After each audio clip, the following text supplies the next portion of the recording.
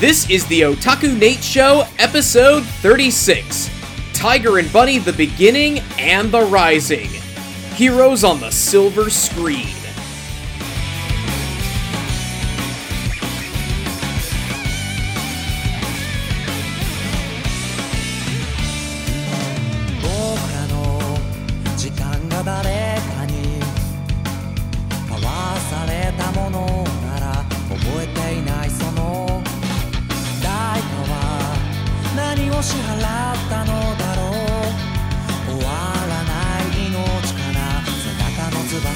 What is up, anime fans? Otaku Nate here with another installment of the Otaku Nate Show, the anime podcast where we talk about anime that we want to talk about. Joining me this week is Justin Young. Heyo. William, aka Lord Crab. Hello. And Tim the Otaku Jock. Hello again. And this week we are doing our first ever follow-up episode. We've already looked at Tiger and Bunny and made our feelings known there.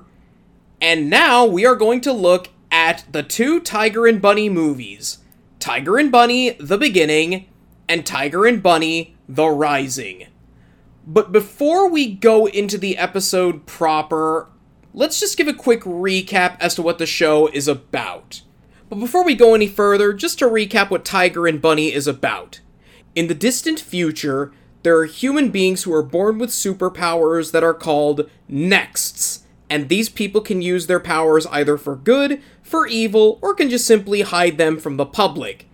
In this case, our story centers around an elite group of superheroes who are a part of a TV show called Hero TV, a competition among superheroes to earn points to become the King of Heroes, which involves fighting crimes throughout the futuristic American city of Sternbild. Our story centers around a hero named Kotetsu Kaburagi, who fights crime under the identity of Wild Tiger. He is a man who is kind of down on his luck. He's routinely at the bottom of the standings of Hero TV. His wife is dead, he's been estranged from his daughter, and is just out being a deadbeat dad. After his company closes down, he's paired up with a young, up-and-coming hero named Barnaby Brooks Jr., who takes a different approach to fighting crime than Kotetsu does, and together the two have all sorts of wacky escapades together, as well as dealing with the other competitors on Hero TV. I hope my summary was sufficient for you guys. Did I miss anything? Not Pretty much hit it. Yeah, not much that I can remember that we overlooked. So, before we go to the movies, what has been your thoughts on Tiger and Bunny since we first reviewed it? Has it risen? Has it fallen? Where do you stand on Tiger and Bunny all these years later? I still think that Tiger and Bunny, despite some of the issues that we've talked about in the episode covering it, I still thought it was a good and enjoyable show, and definitely worth watching. I honestly, feel as though that it's, maybe one of the more overlooked shows of the 2010s. Maybe just not quite getting the run that it did, but I feel like maybe there's at least a good following around the series, and I think that it's about, I won't say it's risen, but it's about stayed the same for me. I still enjoyed it, and actually getting to revisit the series here with these movies reminded me a lot of why I enjoyed it the first time around. I've pretty much stayed consistent, and I actually had a funny story involving this show, because earlier this week, my brother and I watched the ever so controversial Superman quote-unquote anime, just air quoted for people listening right here. And as we're watching it, I was thinking of a show that I could compare it to. In short, don't watch that show. It's rather mid, very bordering on boring. But, even though I kept thinking of My Hero Academia through it, you all know exactly what show that it really felt like a ripoff of? This. Tiger and Bunny. Which, considering Tiger and Bunny's age, is saying something. but also the original anime superhero show still remains sharp and apparently influential 10 years later. It's very interesting you make that comparison, Justin. My thoughts on Tiger and Bunny have remained the same. I do think that in spite of its faults, in spite of some missteps, in spite of some questionable changes in direction and storytelling, Tiger and Bunny is an enjoyable show thanks to its great visuals, fun cast of characters, and a really good second half. I mean, the Mind Wipe arc is fantastic, and honestly, I wish there was more of that in this show. But by that same merit, I absolutely understand why this show wasn't bigger in America, because I asked the question in the episode, why wasn't Tiger and Bunny a bigger hit than it was in America? And watching the two movies, I think I understand why. Because Viz pushed this show hard. Like, even without it being aired on Crunchyroll, it was more of like a Hulu and a Neon Alley, if anyone remembers that streaming service thing. No kidding. Even with all the merchandise and the push, it still didn't take a hold. And I think that reason is because people were expecting it to be more than what it was. Like, they were expecting a more traditional American superhero show. Something in the vein of what DC was doing or the Marvel cartoons of the 90s. The thing with Tiger and Bunny, though, is that it cribs a lot more from tokusatsu. Namely, the Metal Heroes series and Super Sentai. Yeah, I can buy that, and of course that was also not at a point really where you could say that Sentai and Tokusatsu kind of had the more hardcore cult following that it's developed in the last few years. I was going to say that sort of what I was touching on with my intro is that, I remember years ago, superheroes weren't as much of a thing as they were now. Look at how big Hero Academia blew up when it came out back in 2016.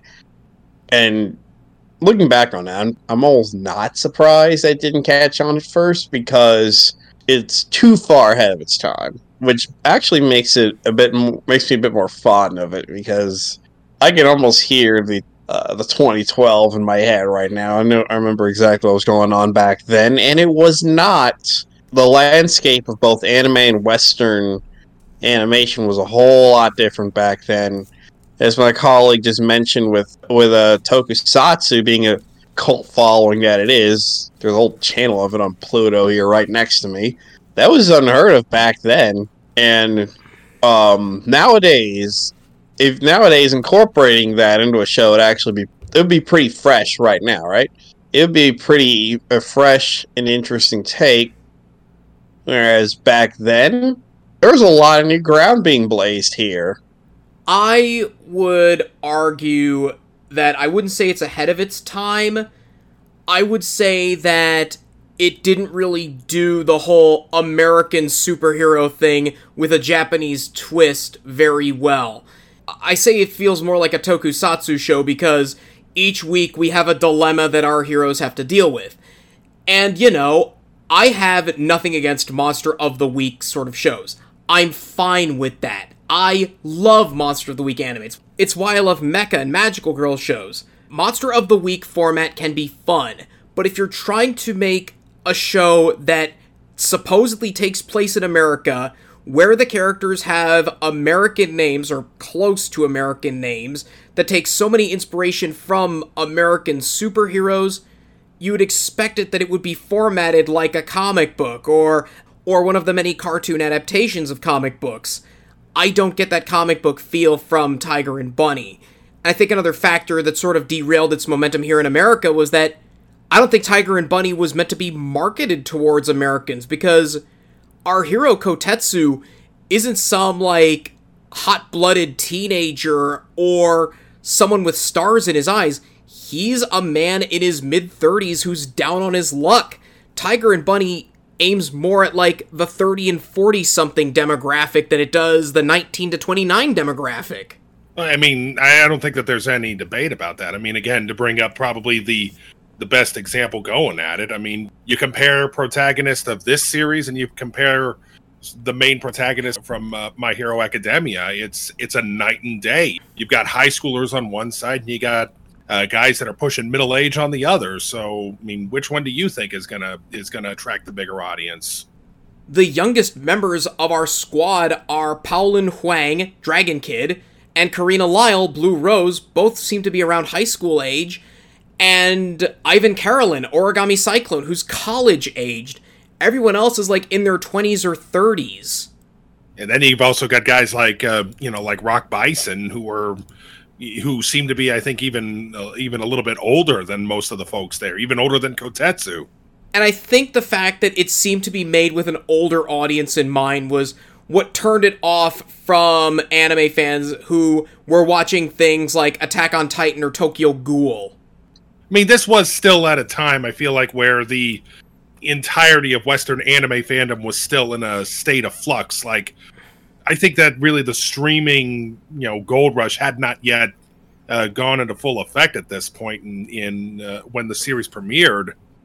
And really, it was one of those shows that I think that they were trying to go for. It's like you said, they were trying to go for an older audience, thinking that, okay, maybe this is the one that we can do it with. But it just turned out it just didn't work out for them like that. It was pushed hard at the beginning of the streaming gold rush and at a time when American superhero movies were entering their boom period. But also, I talked about how it failed to stand out. Would you like to know what else aired in that same season? Go for it. This was the season that gave us Dead Man Wonderland, Nichijou, Steins Gate, Blue Exorcist, and Anohana.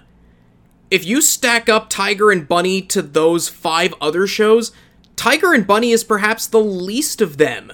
Which doesn't mean I think it's bad, it just feels like it's lesser than its competition.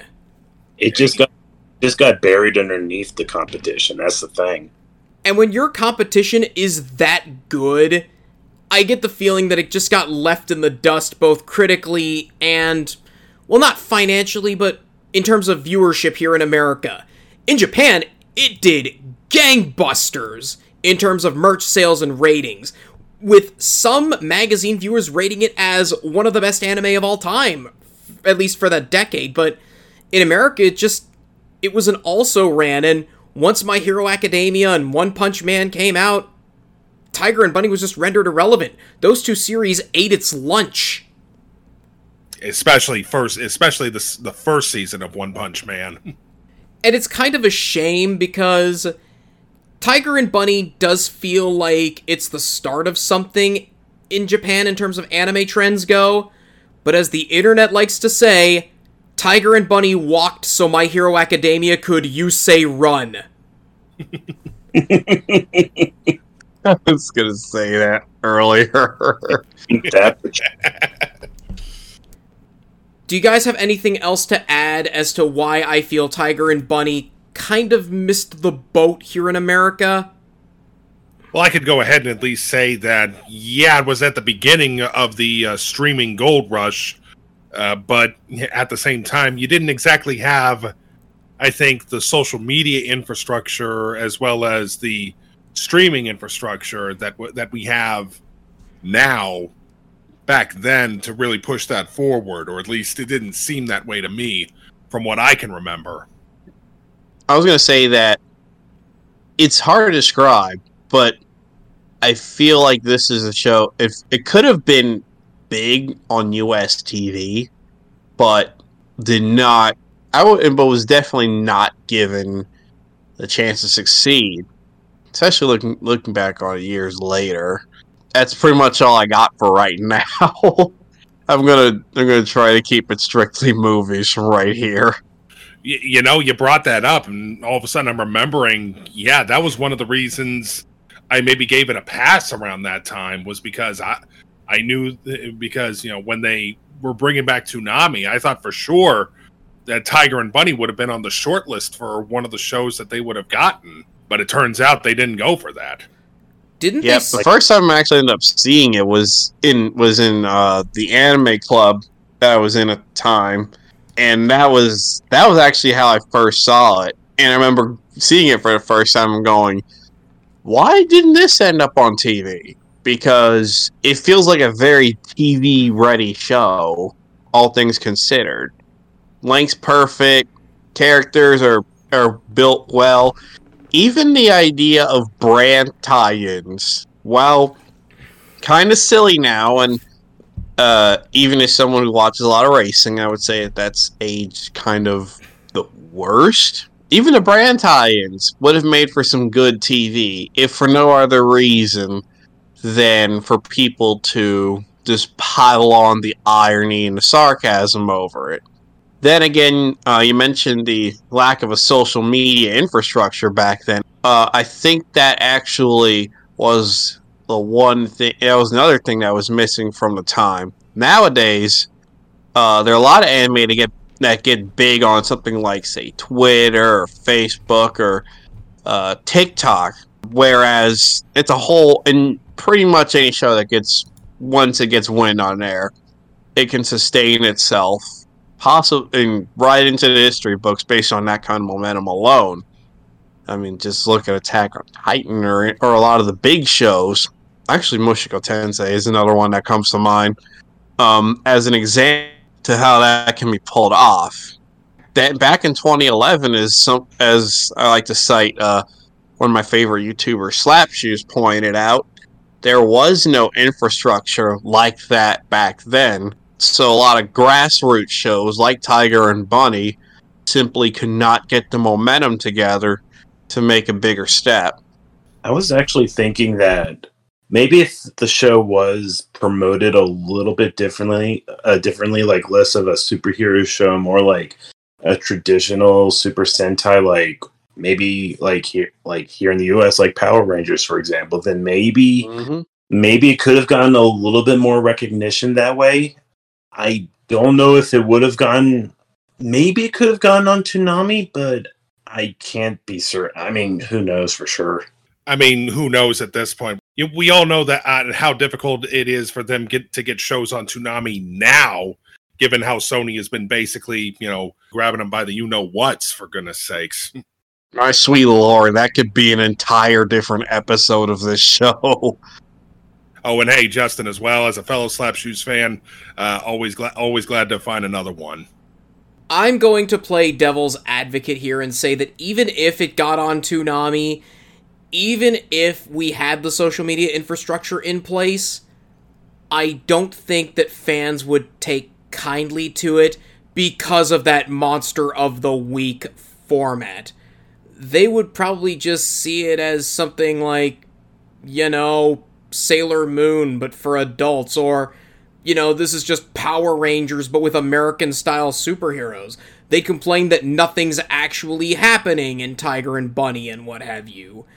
Because as we know, most casual anime fans, the kind whose diet consists of Demon Slayer and Jujutsu Kaisen, don't take kindly to Monster of the Week format type shows. I mean, I think just the bottom line is that we'll just never know what happens. I mean, Tiger and Bunny's place in history, unfortunately, is kind of set, and especially now that Season 2 is effectively locked in Netflix jail, well, I think that's all I need to say about that.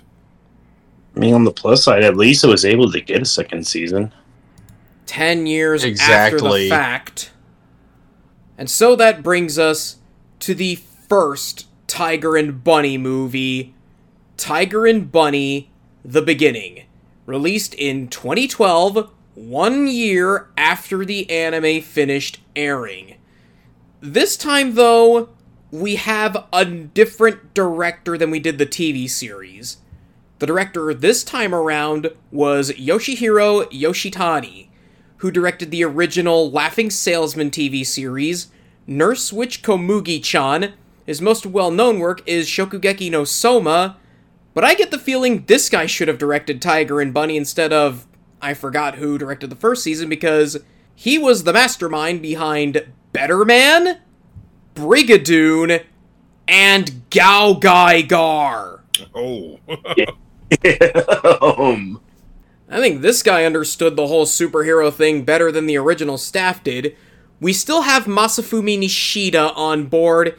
He's done a lot of writing in Japanese live action. He was the writer for the manga Tesla Note, and recently he made his directorial debut directing the water polo anime Remain. Yes, water polo gets an anime before ice hockey does. I am disappointed. So there's not much to say about Tiger and Bunny the Beginning. It's basically a compilation movie that recaps the first 2 episodes, and I thought we would just say, well, it's a recap movie, we won't have much to say. But the third act is an original story that was exclusive to this movie, and all I'm thinking of while watching it is, how the hell was this not an actual episode in the show? Yeah, I agree wholeheartedly with that. Right? I enjoyed that third act quite a bit. Maybe it was just, like a scrapped idea that they couldn't fit into the TV show at first, and maybe they just tacked it onto this movie. I would sooner watch that episode than the one that featured a guy who was creeping on Blue Rose. Ah, jeez. I forgot about that story arc. Sheesh. I was going to invalidate what I was going to say. We do get some new footage from the first 2 episodes as well, including a rather entertaining sequence where we see Kotetsu putting on his superhero outfit in his beat-up car. I enjoyed that. That feels very just kind of... It feels almost Lupin-esque the way that he was trying to do that. No, that actually reminds me of The Incredibles. The teaser I wasn't for the The first person Incredibles. to notice that. Before we get into the original story, though, do you think these first 2 episodes give the viewer a good first impression of the show and what to expect? I was going to say, well, I kind of have to throw it back to all these years ago. Why am I having flashbacks for years ago? Whatever. Anyway, so I'm gonna have to throw it back years ago when I first saw the show, and to that end, back then, this wasn't the movie cut, mind you. This was literally just watching the first 2 episodes back to back and praying the internet doesn't crap itself to death in the middle. So, as someone who came in completely blind and had to deal with that gap in the middle, I was going to say, well, it's like this. I would use this as a good jumping off point if you got a show, if you're like in a party setting, it's round robin, and you got to show someone the basic setup of the show before you can move on into different arcs, and even the second movie, which I'm going to throw in there, I would actually say yes. In that kind of setting. At 90 minutes, it's long enough to get the gist of something, but also it's short enough to go, okay, there's 20 some odd more than that new episodes left, so after this party's over, after I'm going to sober up, I'm going to go plow through the rest. It's enough to sort of get the vibe in there, but it leaves the viewer, I'm putting myself in those shoes, to sort of go, okay, I'd watch more. That's fine. And I may do it on my own time, but I would do it. I mean, I think this movie does... It's pretty much that. I think that the one thing that I liked about it so much was, especially where it felt like you get a better feel, I think, for all of the heroes' personalities, especially once you hit the point of the movie where they're doing the get together at the bar. You get a feel for everyone, I think, a lot better here than I think you did introducing them one at a time in the TV series. I do like that we get some focus on some of the characters that kind of got the shaft in the TV series, specifically Rock Bison, because boy oh boy, this guy is a total loser. Oh man. Like, Kotetsu's failures is mostly due to, like, his own fault or him just getting unlucky in a situation where he's being overzealous. Rock Bison just sucks. Yeah, they definitely emphasize that a bit more in both of these movies than even in the show.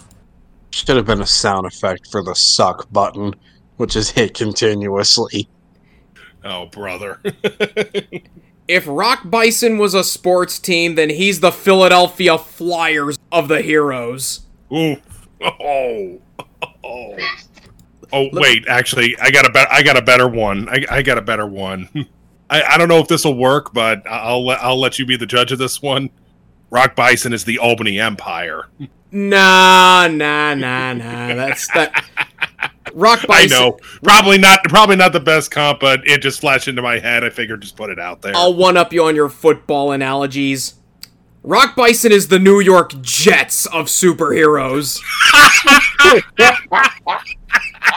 He constantly I'll just pretend I understand. Oh, I'm dead now.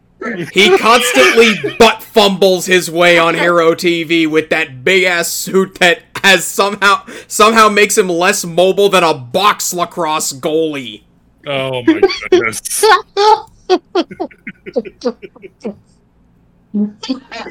Like, seriously, with how it's animated, like, that thing must weigh 1,000 pounds.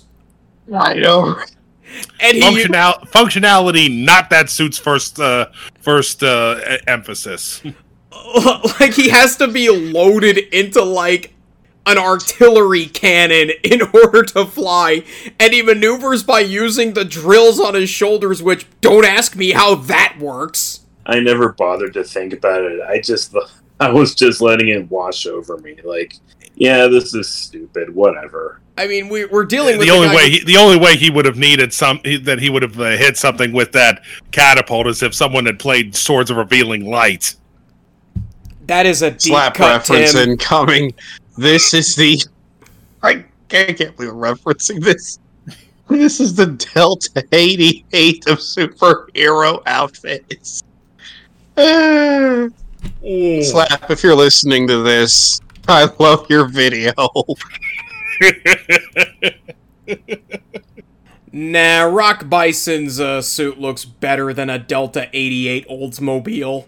We've spent so much time on Rock Bison because we get a little extra time with Dragon Kid, and she exists too. That's basically like most of the superheroes in Tiger Bunny. They just exist. Yeah, that was always what was my, my biggest criticism of the series is just that, like, yes, it's Tiger and Bunny, and so of course Barnaby and Kotetsu are going to get the lion's share of the focus, but it really felt like that outside of Karina, the entire supporting cast was just undercooked. Like, even when they got a one-off episode focusing on them, it barely matters at the end because none of the episodes that focus on them ever get like referenced again afterwards. I was actually going to go one step further and say it doesn't matter. I would like to try it and at least to care about some of the other characters. I know, right? I mean, and actually that's kind of the irony. In a show that the show within the show prides itself on everybody getting some kind of attention because logos on outfits are a thing. Also, that should be kept a zillion miles away from Discovery, but I digress. Hey. For a show that prides itself on that, you'd think the cast would be a bit more fleshed out, but no. This is the Tiger and Bunny show, and you will be reminded of that constantly. I mean, well, I kind of like that because reasons, but also, well, don't get me wrong, Kotetsu and Barnaby are fun together. But also, I'm gonna be real. There are definitely other characters where I'm like, can we get a bit more focus here, just a little bit? Because I want through the other characters, it would be a great expansion of the world, and that honestly just plays well to me, just from a reviewing perspective. That's just me. Well, the show is called Tiger and Bunny, and Kotetsu and Barnaby take up most of the spotlight while the rest of the heroes get the shaft. There are some that are memorable. I like Keith Goodman, aka Sky High, as this dorky, goody two-shoes sort of person. Ivan or Origami Cyclone gets some good spotlight episodes. And I've got a whole spiel talking about my man Fire Emblem. Oh, yeah. Yeah, That's what I was waiting for. Okay, yeah, so can we just say that Fire Emblem's actually kind of awesome? Oh, he's the best I character know, in the right? whole show! He's one of those characters who doesn't get much in the way of screen time, but they maximize his minutes. Exactly. And he owns everything he's in. So let's get to the best part of the beginning, and that is, of course, the third act, where we actually get to see more Hero TV in action, where Kotetsu takes his daughter Kaede and her family to a Christmas-themed amusement park. I didn't know Holiday World expanded to Stern Build. Sadly, they don't have a coaster as good as The Voyage, but nothing's ever perfect. By the way, the name of this theme park, it's called something like Tree World. I read it as Re-World. Oh, jeez. And our heroes fight a villain who is modeled after viral YouTube sensation Roller Man. And on the Japanese side, he is played by Kappei Yamaguchi. He is both Ranma in Ranma 1/2 and the voice of Inuyasha. He's L in Death Note, Teddy in Persona 4, and Daisaku in Giant Robo, among many other roles that he's had. And to me, this whole episode is more of what the show should have been. It really does show the production side of Hero TV, and the heroes desperately trying to one-up one another, trying to catch this Roller Man, trying to figure out what his quirk is. I'm holding back another smirk as he dropped another My Hero Academia reference. Yeah, I didn't want to say anything about that either. I was gonna say I love behind the scenes stuff, especially since I do remember back when we did the original show. I think I mentioned this. I might be wrong, but seeing how seeing what makes Hero TV tick would have been a really interesting facet to the original series, and I'm actually surprised. I'm actually both happy and yet kind of surprised that they included it here. Yeah, same. I agree with that. It's kind of it gave a feeling like buying a band's greatest hits album. Like I have ZZ Top's greatest hits album from I think the early mid 90s. It's got all the regular, like, imagine listening to all your favorite ZZ Top songs, right? You buy it just for that because you just want to throw it in the car. And then halfway through, you find out that they threw in 2 new songs and they both are really good to the point where you wonder, why are these debuting here in what's supposed to be a clip show in music form? But they're good enough to be just good singles on their own, or even lost out. They could have been on those original albums. And this whole plot right here kind of make me go, okay, this is awesome, but why didn't they chuck this into the main show? I think it would have been a really fascinating element to the main plot. Yeah, and I actually like the design of the producer woman who runs the show for Hero TV. It always feels like that maybe that she should have been more of a character in her own right rather than, just the producer. Agnes Oh yeah, Joubert. she was a fun character. I could definitely use more of Agnes Joubert. She should have gotten an episode all to herself. Just having to deal with the stress of being a television producer. I mentioned this in the previous episode. I don't think that she would have been as effective a character if it was a man being the producer. The fact that we get, like, the sleazy producer being a woman kind of adds a little extra spice to it. Yeah, I can agree with that. Yes, definitely. Yeah, because thinking about it, there's just something a lot more commanding about a woman telling you what to do rather than some guy. I was going to say that sort of like just like other similarities of pointing out in the Aqua May War episode. Go watch that, audience. It's when it's always a guy, it just gets kind of flat after a while. But when you change it up and it's a woman, it adds a new dimension to an otherwise very predictable outcome. And honestly, and like I said in that very same episode, something that I wish more writers would play around with the character dynamics more. So anything that plays around with the dynamic that way, A+ for me. Tiger and Bunny is, of course, not breaking new ground, taking episodes and compiling them. The way it's structured reminds me of the second Legend of the Galactic Heroes movie, Overture to a New War. Except rather than just being a compilation movie, like 99% of that movie was all original footage just for it.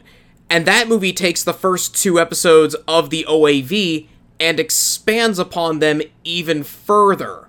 Tiger and Bunny to me is just your standard compilation movie with a new episode tacked on at the end. It doesn't really break new ground, but it doesn't need to. And honestly, if you're going to watch this movie, I would say watch it in place of the first 2 episodes, or watch the first 2 episodes and then watch the 3rd act of the beginning. Probably a good recommendation, I'd say. Yeah, same. I was gonna say that was my thoughts exactly. And with that, let's move on to the second movie, The Rising.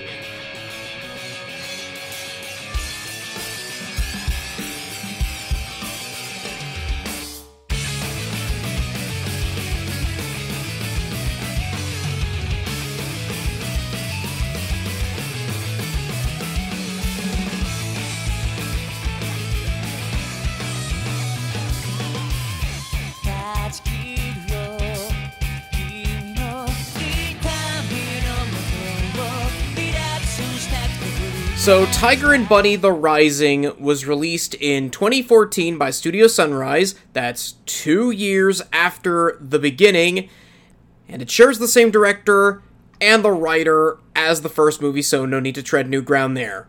Now, who wants to give the premise of The Rising? I could give that a shot.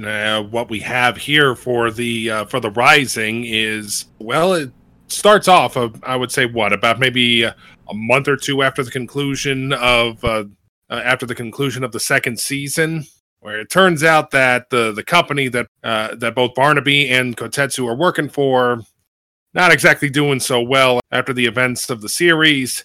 They get bought up by a new company, and while Barnaby gets promoted back up to the big leagues, effectively Kotetsu is let go, and we also get this new character with gravity powers, Golden Ryan. And as I said on the pre-stream, because Tim and I are sports fans, we are going to have a field day with Golden Ryan's name. After that, it then pivots to this kind of I guess this prophecy, and it seems like you've got a handful of these villain characters that are attempting to make it come to pass. I mean, not to go too deep into it, it turns out that it's not necessarily, let's just say again, I mean, big surprise, a superhero film, not everything is as it seems. I'm shocked, I say. But, you get the typical intrigue and everything that you got from Tiger and Bunny, especially season 2 Tiger and Bunny. It definitely feels like a really solid continuation of the series. I'd say that's a pretty good summation. And I'm just going to be upfront, this is the best piece of Tiger and Bunny media. To me, it captures what the TV series should have been, dealing with the everyday lives of these superheroes and their struggles outside the battlefield.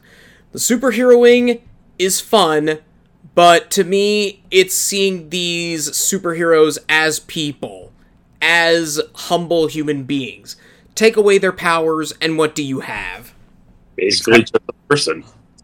A series that handles the person behind the mask, and if I may be so bold, a lot of the best superhero media that's out there make sure that you care about the person behind the mask rather than just the person, just when the mask is on. That's what I was gonna say. That's a good ingredient. What makes movies like Spider-Verse some of my favorite superhero media is what goes on behind the scenes and not just when it's heroes and villains. Also, I was going to point something else out. The plot of this movie, like at least the middle part with Kotetsu getting replaced, actually I saw a little bit of similarities in there to a lot of racing movies like Cars and Days of Thunder. Well, Days of Thunder are going to try to dance around spoilers, but the part of the plot of Cars 3 is like a lot of what it talks about is what happens when you get old, you start to age, and a lot of the politics that go on behind the scenes of what it means to be a professional athlete. And in The Rising, especially with the way things go down in the boardroom between Schneider and Kotetsu, it definitely hits similar ground, and also, but it's fascinating to me. This just the behind the scenes politics of main character gets forced out not because he did anything wrong, but it's because surprise, questionable as all get out, powers that be decide to flex their political muscle, which is something that happens quite a bit in the real world in real sports, like Nate brought up earlier. I mean, you look at, and you think about that. You think about that whole. Yeah, just to say it, you think about all the politics. I mean, think about what it was like last year in Formula One when that McLaren seat came open. Oh my God, that I was trying not to use that, but oh my God, that. It's the easiest one that I can remember offhand, because that was a mess. What producer Schneider does to Kotetsu is pretty scummy, but to be fair... To be fair... To be fair... To be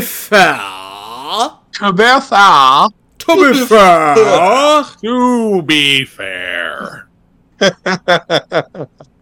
Kotetsu kind of had it coming, because at the end of Tiger and Bunny, his 100 power was starting to wear down. Like, he could no longer sustain it for the 3-minute maximum. It now only lasts him a minute.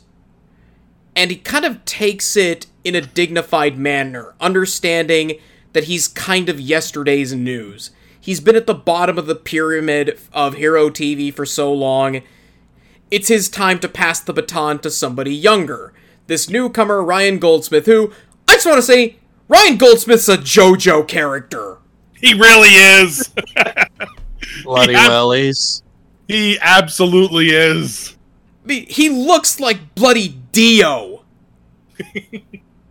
Now I can't unsee that now. Crikey Lee Moses. I mean, the only thing that he's missing is just the ability to stop time. I mean, his superpower where he can generate a gravity field around others, that sounds like it's the power of a stand. I was going to say, I'm pretty sure that is a stand in the JoJo's universe. I'm trying to remember which part, though. I can't place it. I know it is. It's part 6, and it's Sea Moon. Okay. That's it. That's what I thought. I was gonna ask, though, if Golden Ryan Fitzpatrick had a stand, what would his stand be called? Trying really hard not to say Freebird. I'm trying really hard. Somebody prevent me from saying that. Well, that didn't work. No, sometimes the simplest answer is the best one. Either Freebird or I don't know, maybe I was gonna say the ecstasy of gold. With Freebird. What were you gonna say, Nate? The ecstasy of gold. That's a good one too. That's pretty good. Also sounds like a Prince song, so that's fine. I have to say, I do like Golden Ryan Callahan as a character, though. The cocky son of a gun himself. Yeah, I mean he is actually pretty entertaining, all told. He plays off of Barnaby nicely. Kotetsu was the perfect partner for Barnaby as this grizzled veteran. I know everything that he doesn't. I'm better than him, so forth.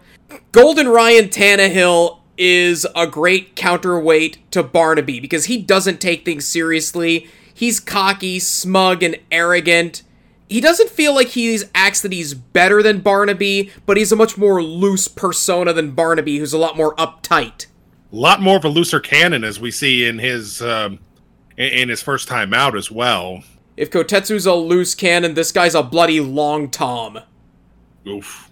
He definitely is a stark opposite to Barnaby, but I would say more so like how Barnaby currently is. Much like how Kotetsu is like, he plays how he originally played off of Barnaby in the very beginning of the show, for example.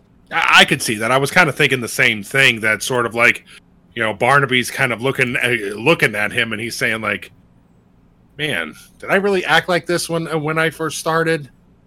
Yeah, because you remember how Barnaby was like, I wouldn't necessarily say that he didn't cared about being. He definitely didn't care about being a superhero, but he cared about being a superhero very differently compared to Kotetsu, where he didn't really take it nearly seriously as Kotetsu used to. Whereas currently now he does, and that's the way that Gold Ryan acts. Douchey, cocky self. It just rubs Barnaby the wrong way. Yeah, you all pretty much hit the nail on the head. Because all I can really add to that is it's amusing how Barnaby used to be so pop rock, but now he's finally grown up to be more classic rock. And then Golden Ryan Blaney here, full on pop rock. Oh, that was good. That was good. Yes. Thank you. Gold Ryan's now as pop rock as Simple Plan. Oof. If Barnaby was a mirror for Kotetsu, then Golden Andrew Ryan is a mirror for Barnaby. Barnaby is supposed to be the mirror for what Kotetsu should be. Golden Matt Ryan is the mirror for what Barnaby used to be. Golden Ice. Nice. I mean, just thinking about that, yeah. I mean, he is absolutely just kind of just he's fun to watch. You kind of roll your eyes initially, but then you're also kind of like, okay, big guy, what do you got for us this time? As I said, he's got that JoJo energy to him. I half expect him to tell Barnaby that he knows what his next line is going to be. Dude. That would have been perfect. I'm pretty sure Joestar would sue. Yeah. Well, either that or I would see Golden Ryan Kerrigan decide to pull out the HBK celebration. Kotetsu is sidelined, but I like how he's portrayed in this movie. There's debate as to whether or not older heroes should be pathetic or weak, but in this case of Kotetsu, it's the next logical step for his character. He's pretty much facing down the barrel of retirement. He's not the man that he once was. So the movie has a justification to sideline him this time around. And it's not like the movie just sidelines him and then forgets to put him back into the game. Kotetsu is there working behind the scenes, trying to get to the bottom of the mystery behind Mark Schneider and, the villains in the film. And the villains in this film, I should add, are great. I wish that we could have had a little bit more of them, because great designs, great powers, and great voice work. Feels like that maybe just a slight bit undercooked, but overall still, yes, very strong 3-villain unit. Great powers, too. that's another knock I kind of had against Tiger and Bunny, is that it doesn't really have a central antagonist or a rogues gallery. And the rogues gallery it does have gets dealt with very quickly. I really wish we would see more of these three together because they are great. You got one guy that basically uses his voice as a weapon, and of course he's voiced by Matt Mercer. The JoJo reference is Yes. just coming. Yes, more JoJo references. There's a few other in there one could probably find. You also have the female villain voiced by Christina V. Oh, I'll get to her! I'll get to her! Okay, backing up. Kasha Graham Here is we her go. name, the gypsy woman.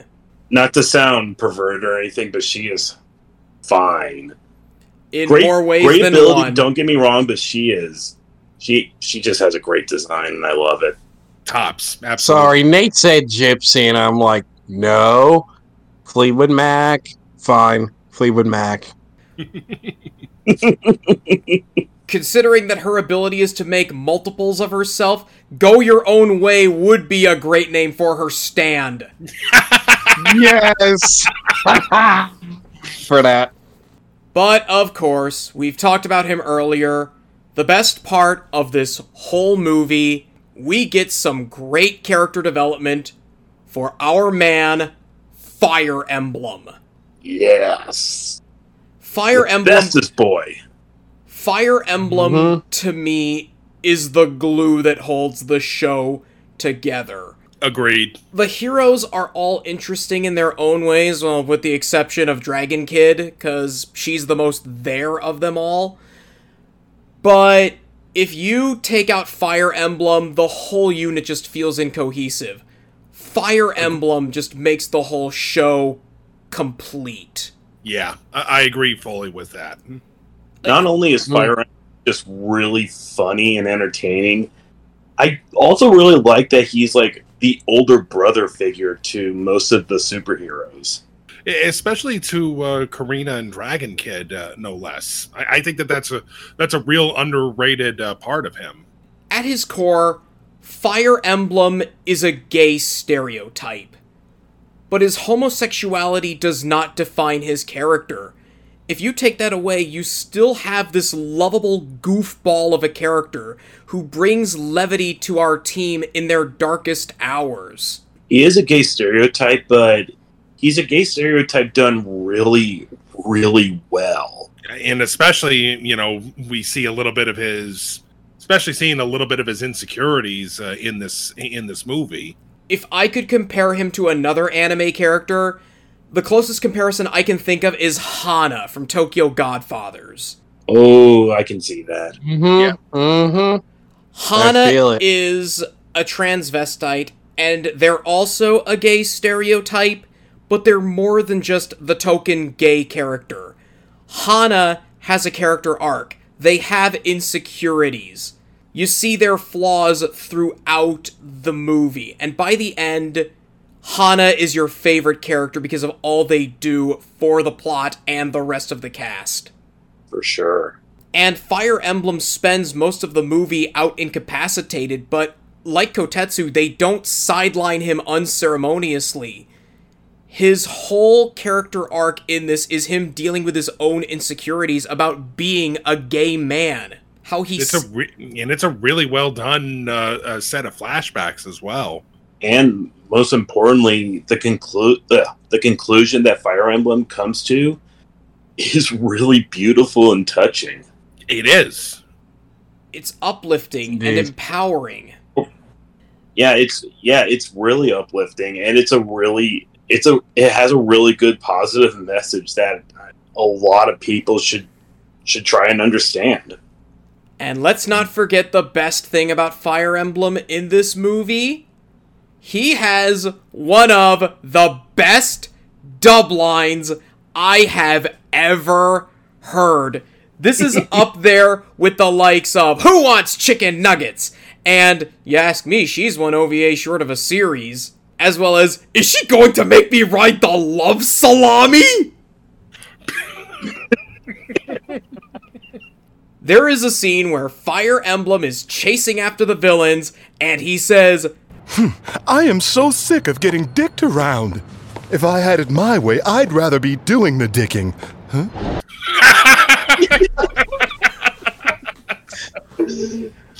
Damn. Why that way to sum up? Damn, that should have been a certified con classic line. No kidding.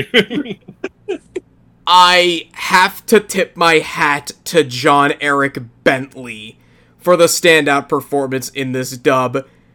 You can tell that he was having so much fun voicing Fire Emblem. And that's to say nothing of the rest of the cast in this. Everybody from the TV series returns to reprise their roles, and it's great to hear Darren Norris in an anime dub, especially when he's doing double duty. Absolutely. It's hard to call him underappreciated, but it's always fun when he shows up. I was going to say that when Darren Norris shows up, it's always a party. I should also point out the voice actor for Golden Ryan in this, Henry Dittman. He's not an anime voice actor by trade. His only other notable anime role is playing Kabuto in Naruto, the guy with his ninja info cards. I actually just discovered that he's actually more of a host guy, like a TV show host these days, which is honestly pretty wild. It's honestly pretty wild that they were able to get him. So hats off on the studio. Absolutely. Oh yeah, he had fun voicing Ryan, and it shows. And that's not to say nothing of the Japanese cast. And I'm not going to go over the main cast like I did last time. So let's go over the ones who are exclusive to this movie, or rather introduced in this movie. Golden Ryan Zimmerman is played by Yuichi Nakamura, who was previously on this show as the only good character in this anime, well, before he was turned evil, Guy Tsutsugami in Guilty Crown. You can also hear him as Tetsuro Kuro in Haikyuu, Alto Saotome in Macross Frontier, Io Fleming in Gundam Thunderbolt, and, rather timely this one, Satoru Gojo in Jujutsu Kaisen. And it's fitting that I compare Golden Ryan to a JoJo character, because Yuichi Nakamura is the voice of Bruno in Golden Wind. Yep. Yes, brilliant. Gold Ryan is also the best mom in JoJo. Yes. Mark Schneider, the shady producer, who, I should point out, is one letter away from being Dark Schneider. All right. And another letter away from being Dark Snyder, as in maybe Dark Dan Snyder. No, that joke don't work. I'm sorry. You beat me to the damn Ryan Zimmerman one, so I had to squeeze something in there. You snooze, you lose. Yeah, I got no one to blame but myself for that one. Anyway, Mark Schneider is voiced by Hochu Otsuka. You will know him as Hans von Zitur in Saga of Tanya the Evil.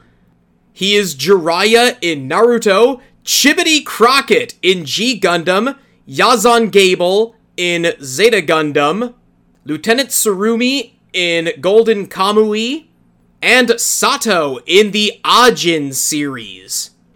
He plays Koji Tanaka alongside Hochu Otsuka in the Ajin series. He is Cornelius Kaka in Gundam Thunderbolt. He's Momotaro in Hozuki's Cool-Headedness. Rei Ryugazaki in Free. Enmu in Demon Slayer. And Kakyoin in JoJo's Bizarre Adventure Stardust Crusaders. Wonderful. Holy crap, we are just rolling in JoJo's tonight. Yeah, it's amazing. It is without compare. Now on to the villains, and this is where I really get excited. Mugi Hito plays Johnny Wong.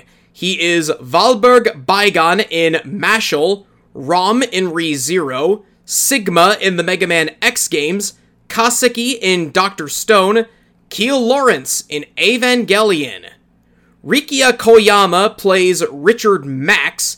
He is Kuritsugu Emiya in the Fate series, Mamoru Takamura in Hajime no Ippo, Shinigami in Soul Eater, Kogoro in Detective Conan, Klaus von Reinherz in Blood Blockade Battlefront, and Saejima in the Yakuza games. And now we come to Kasha Graham. And once again, I have to bring this show up again. In the past few episodes, we have had Yuki Aoi, we have had Ayahi Takakagi, and finally, the main trinity of Symphogear is complete on this show. Because Kasha Graham is voiced by Nana Mizuki, who plays Tsubasa in Symphogear. The queen herself. When I saw that Kasha was voiced by Nana Mizuki, because I watched the show dubbed and not subbed, my eyes popped again. Like, I did not expect to talk about Symphogear yet again, but here we are. Of course, the role that made her continues. The role that made her big was Fate Testarossa in Magical Girl Lyrical Nanoha and Hinata in Naruto. You can also hear her as Anne in Persona 5, Lan Fan in Fullmetal Alchemist Brotherhood, Mocha in Rosario Vampire, and Colette in Tales of Symphonia. And I'm just cutting in here to say that I forgot to mention this, but Mugi Hito is also in Symphogear. He plays Tsubasa's grandfather, Fudo. And, oh boy, if you know the dynamic between those two characters, them teaming up in this movie is, little awkward. I love how the Symphogear trend that train just keeps on rolling. It's the NNW 611 of the Otaku Nate show. Hey, have you guys watched Symphogear yet? Because you guys need to watch Symphogear. In the first season, although I really need to get back on the season 2 now that I say this. Yeah, I'm trying to sympho-pill as many people as possible. I might check that out at some point. I still have kind of a backlog I need to work through that just keeps getting larger. Well, move it up a little, yeah, why don't same you? here. Anyway. I might just have to get back into the habit of cross-watching shows. Anyway, because I can't stop talking about Symphogear, I do want to get back to the plot, though, by saying that there's one thing that I don't like, and this is true of several other anime series, even ones that I like. I don't like this whole what is happening in the children's book is happening in the actual story plot lines. It's predictable, it is cliched, and I don't like it. I mean, you can have it where it does work, but I can understand not enjoying that. I was going to say, isn't that kind of a horror thing? Not necessarily. I know it best from watching horror media, so in a story like this, I definitely see where Nate's coming from. It feels off. A little bit off. Just a little. The one that I kind of remember it coming from was, maybe not necessarily how it happened, maybe not necessarily as it's going on, but kind of reminds me a little bit of Power Rangers Wild Force, at least if you've seen, if you haven't seen the series itself, if maybe you've seen, Linkara's History of Power Rangers episode about that. He kind of says the exact same, has the exact same hang up about that. I think one time where it worked, where it didn't feel forced, was in Death Parade, where the children's book is used more as an aesthetic or a piece of symbolism rather than an exposition device. Because the children's book does play a little bit into a character, but not in the way you would expect. It's not where the storybook is their life story, it's just there's a reason why that book means something to them. Yeah, I can see that. And not in a, they're just like me kind of way. Outside of that, though, I would say that Tiger and Bunny The Rising is a solid little movie. But on that same merit, though, it's not one that I would say, hey, go out and watch it, because you need the context of the TV series in order to enjoy it. I would agree fully with that. I enjoyed it, but yeah, I get the feeling that if I hadn't already watched the Tiger and Bunny series, I would be lost at this moment. I was gonna say, don't watch this unless you've already shotgunned the entire show, because otherwise you'll be lost and you'll be done 5 minutes within 5 minutes, possibly less, because as we mentioned earlier, there's a lot of changes from the original show that get made in the movie that, God help anybody going into this thing cold. And it's not like you can go right from the beginning to the Rising either, because like at the end of the beginning, like it just segues into the 4th TV episode, and if you go from the beginning to the Rising, you're going to be like, what did I miss? It's almost as if like you're watching, I won't say a completely different series, but it's different enough that it's just like, whoa, hey, you can't really get your footing, so to speak. It's like watching season 1 of Star Trek Deep Space Nine and then jumping right to season 6. Or more so, it feels like it'll only matter to you if you've actually seen the TV show. I was going to say, it'd be like watching Doctor Who backwards, except apparently you can do that, because I did it once. Oh, Jesus. Oh, I would Jesus love to hear indeed. all about that experience, Justin. I didn't even know you could watch Doctor Who backwards. And on that bombshell, do we have anything more that we can add about Tiger and Bunny The Rising, which I think we can all agree is the best thing that's come out of this franchise? I can agree with that. Yeah, this movie Oh, is yeah, just, definitely. it's really, really good. In the context of the series, I would say, yeah, Tiger and Bunny is really good, but again, it is unfortunately inaccessible to any newcomers. And the TV series itself is fine, but The Rising, to me, is a better embodiment of what Tiger and Bunny should have been. Yeah. Superheroes sort of dealing with their own mortality. That feels like it's a good way to put it. Yeah, I can't really. There's nothing I could really add on to that in a meaningful degree. That is essentially how I would put it.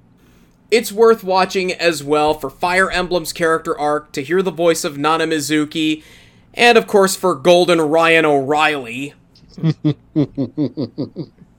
Well played. But Nice. Took me a second because I tried to come up with more of those, but yeah, I got that one. You should be promoting auto parts. Golden Yeah, Ryan. either that or go watch Golden Ryan Clark play some defense. Or watch highlights of the golden arm of... Or go and watch some highlights of the golden arm of Nolan Ryan. And there's the trump card. Yeah. Cue the explosion sound effect. I also had Golden Ryan Leaf and Golden Ryan Gosling on here.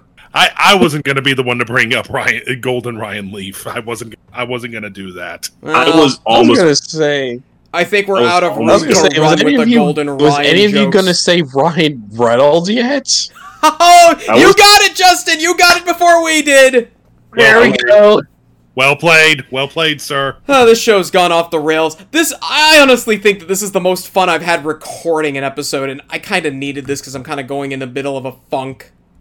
Well, you're also going into the con crunch, so that's probably part of it. And I think that kind of segues our final thoughts. Yeah, Tiger and Bunny, the movies, are good, but again, you kind of need to watch the TV series first to truly enjoy them. You won't like them if you view them casually. Go through the TV series first, then watch them. They're still fun, but not something I'd recommend for a casual fan. And it really is kind of a shame that Tiger and Bunny ended up not being the runaway hit and well-remembered anime we hoped it was. But for its time, I think it was a good show, but it's since been surpassed by its competition. And as we stated in the last episode, its competition is, of course, My Hero Academia, One Punch Man, and the all-time classic, Don't Meddle with My Daughter. Yeah, for some of you cultured individuals out there, that is. I am indeed cultured. But that is gonna do it for this episode. And before we move on to the final sign-off, I just want to say that I am going to be at Otakon at the end of the month, and I will be hosting 4 panels. I've talked about this show earlier, but I am going to be doing a Symphogear panel entitled Listen to My Song, an Introduction to Symphogear. I am also going to be doing a panel on the works of Satoshi Kon. Satoshi Kon, the man, his method, and madness. I am doing a panel on the films of Yoshiaki Kawajiri. And last but not least, I'm doing a panel about anime censorship in Japan. And don't worry, this isn't gonna be one of those panels. This is just gonna be an entertaining look about the wild and fun ways that anime is censored on broadcast television in Japan, for reasons that are both serious and dubious. And the funny thing is that you bring up doing the films of Satoshi Kon. If anyone has a Shudder subscription, Perfect Blue was actually featured on The Last Drive-In this past week. And it's fitting because Junko subscription. Iwao, who played Mima in that movie, is going to be a guest there. Oh, that's going to be cool. Yeah, Otakon has really hit it out of the park with its guest list this year. I mean, they got the producer of Super Robot I wish I Wars was there, coming but for where all could you, 3 days instead of just one. Yeah, I'm gonna be there all 3 days. I have to be there all 3 days. I'm a panelist. Anyway. Yeah, I'll be down there. I'll be down there too, pretty much just wandering around on the con floor. So, if you enjoyed this episode, please give us a like, subscribe, follow us on Spotify, SoundCloud, Podbean, Apple and Google Podcasts, any place you get your podcasts from. Be sure to follow us on social media at Otaku Nate Show on Facebook and Twitter, and Nintendo Wii on Instagram, where I posted some photos from a one-day convention I attended this week, including a photo with me and one Jamie Markey. very cool. Yes, and Jim Cummings, too. Oh, even better. Oh, that's even better. Next- Oh, wow. So next time on the Otaku Nate Show, we go from superheroes saving the world all the way out into a faraway planet from outer space. The 2000s, to me, are a galaxy of shows that have been overlooked and fallen by the wayside, and we are hopefully going to find one of those hidden gems, because we are going to review Bones' adaptation of a shoujo sci-fi series, Ju-O-Sei, Planet of the Beast Kings. I am going into this one blind. I have heard good things. I hope it lives up to expectation. So until then, this is Otaku Nate. I be William, and I be bye. Justin, see you all at Otakon. And this is Tim the Otaku Jock, much of the same. Otakon dead ahead. Let's go ahead and have ourselves some fun at the end of the month. And we are once again signing off and saying, Tiger and Barnaby, over and out.